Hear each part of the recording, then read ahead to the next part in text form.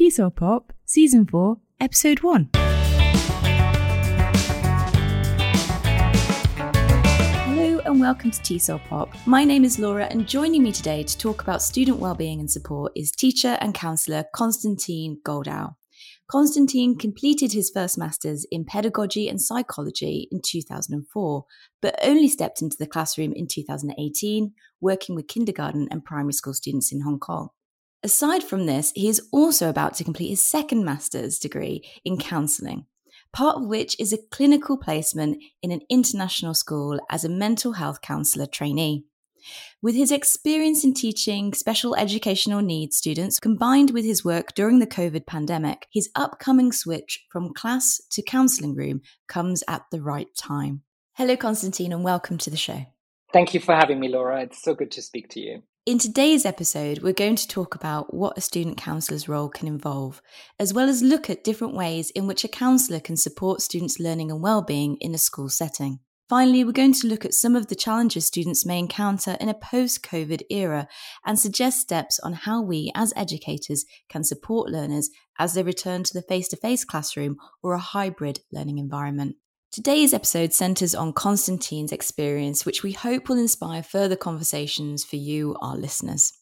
Of course, counselling is a trained profession that follows strict ethical guidelines to safeguard everyone. We therefore advise that you contact your principal or pastoral care team that's relevant to your working context before acting on any of the tips or ideas discussed in this episode. Of course, the responsibilities of a counsellor will vary depending on the needs of the learners they're working with. Could you share some examples that illustrate the type of support you provide students, parents, and teachers?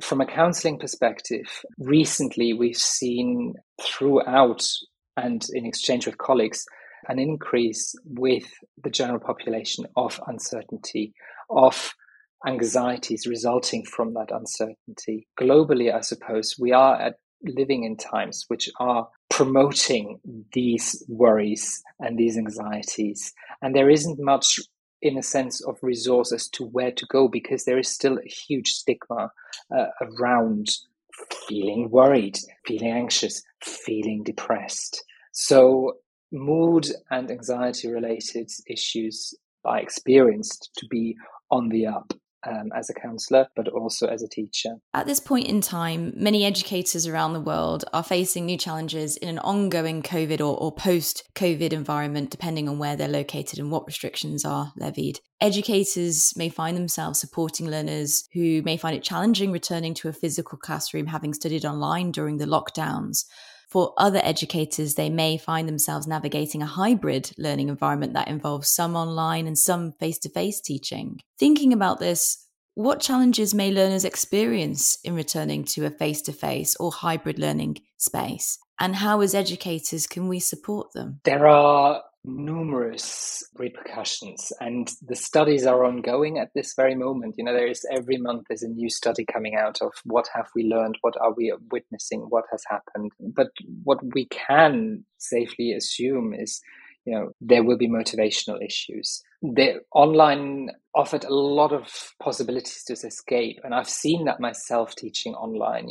Children were playing on their phones, they only showed half of their face. To return to structure of a classroom or even a hybrid mode is complicated to reintroduce that motivation, that internal drive to actually achieve learning. We also might not forget that children might return into a school environment from a home which might not be fun to be in to begin with. They have been introduced to a lot of stress through their parents.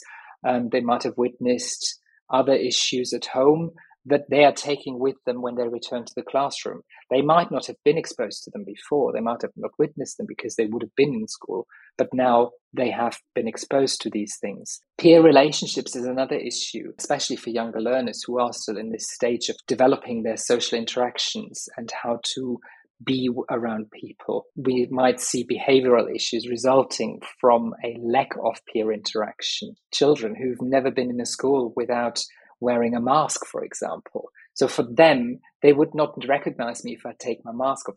That learning of how do we read people's facial expressions if you're only 5, 6 years old, that is a very important aspect of human development.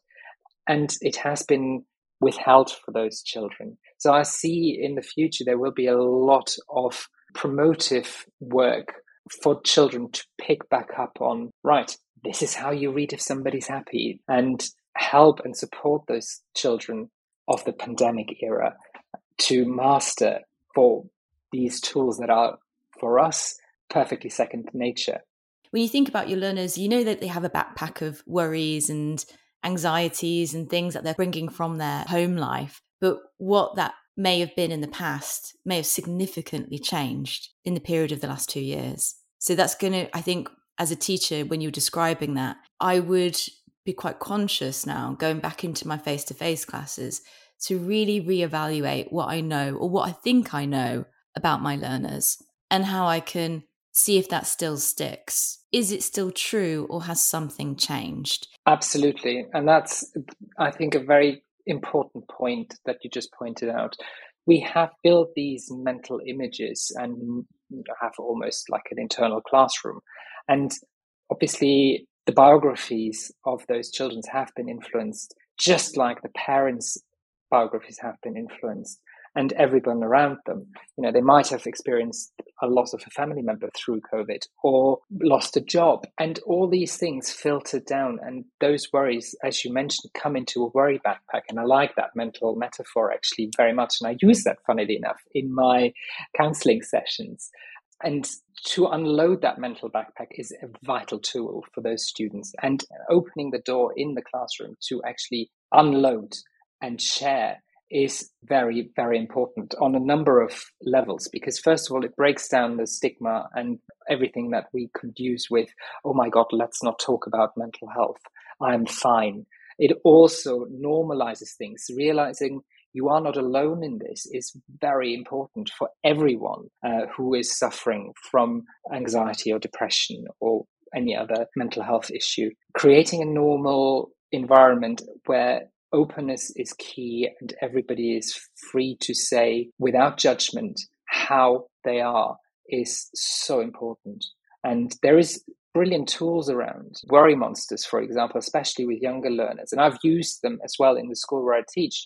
When the kids came back, we used boxes and build little monsters, and the kids could just write in there, and you kind of make a story out of it. You write down or you paint a picture of what is going on.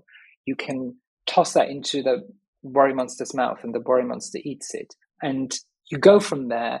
And actually it allows also the teacher then afterwards to open the worry monster and over lunch have a quick read through. What are my kids actually concerned about? So this is a very, very good tool actually to apply in a classroom setting. When you say worry monster, I imagine this is like a craft box.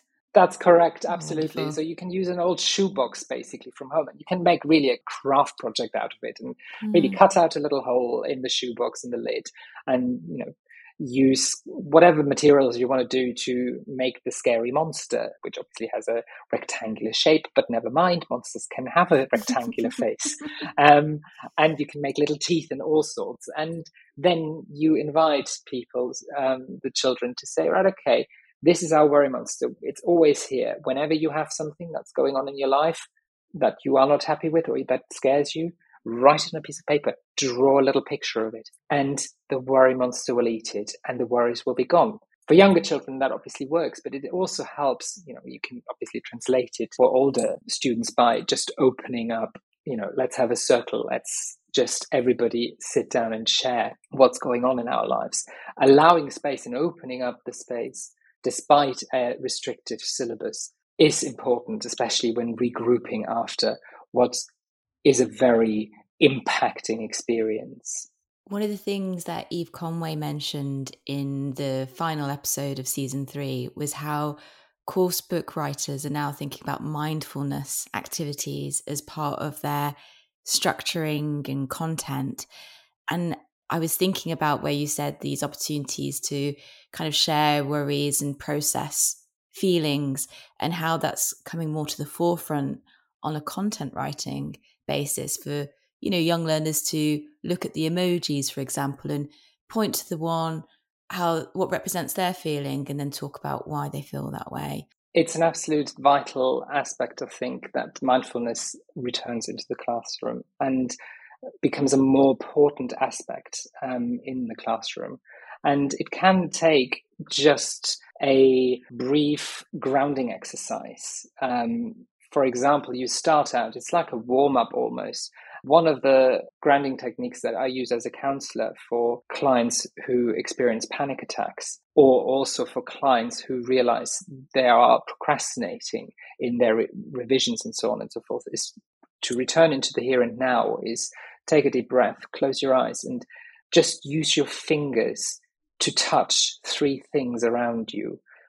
Distinctly feel them and explain them in your head. What can you actually feel? Okay, I feel a table. The surface is warm because it's made out of wood. It feels smooth to the touch. And then move on to 3 things you hear. Listen out. Really focus on your hearing and listen to 3 sounds. Are they naturally occurring? Are they made by a machine? Do they sound shrill? Is the register low? Is it a comfortable sound? So on and so forth. And then finally, open your eyes and look and focus on 3 things you see distinctly. Describe the shape of them in your head. Describe the coloring. Describe what is actually visible. Is it something natural again, or is it something that's created? And be specific about those self-explanations. If you go through this little exercise in your head, it takes a mere minute, but it has a profound effect if you do it with full concentration. It will bring you back into the here and now. And this is something you can start a class with, especially when even in normal times, kids just come back from the break and are here, there, and everywhere. Okay, let's focus. Let's calm down and shift our mind to what's here in front of us right now. As a parting gift for listeners, are there any resources that you can suggest if listeners would like to find out more about student wellbeing and support? There is a brilliant webpage which is called mindfulnessinschools.org. And I think you will put the link on there somewhere. And they offer great courses and a lot of support material if you are interested in introducing mindfulness into your classroom work. But aside from this, there is, you can YouTube a lot of mindfulness exercises, actually. You can look at breathing exercises, different body scans, how to conduct them. The only thing I would like to urge is, if it is interventional work, speak to a professional. If it is a social worker, because they have counseling training to some extent, if there is a counselor available somewhere, speak to them. But if you are doing a course within the teacher's body, maybe you can do it. If it's an online course, maybe you can even talk to your principal as to introducing that into the syllabus, into the curriculum, as an additional hour once a month. We have a relaxation, or we have a mindfulness day. And this is really helpful. But overall, I think what we also discussed, Laura, is that let's open doors, let's bring conversation in. If you are worried about a student in your class and you think, well, he has changed or she has changed after the holidays, there is something wrong with that child, I don't know what, speak to your colleagues, see if they observe anything, find your social worker, find your pastoral care team, find any resource, contact the parents, open the dialogue, be open, non-judgmental, and allow the time for reflection. And this will help purely by breaking down boundaries. Thank you for sharing your insights and for those resources that you recommend. That link to mindfulness in schools, I will put on the website as you suggest. So anybody interested in finding out more can go and check that out. Brilliant. Thank you. If you have any questions for Konstantin and you would like to get in touch, then I'm going to hyperlink his name on the website to his LinkedIn profile so you can contact him that way. As always, if you have a question that you'd like us to answer or you'd like to pitch an idea for the podcast, then you can contact us via Instagram, Facebook, or the website, tselpop.com.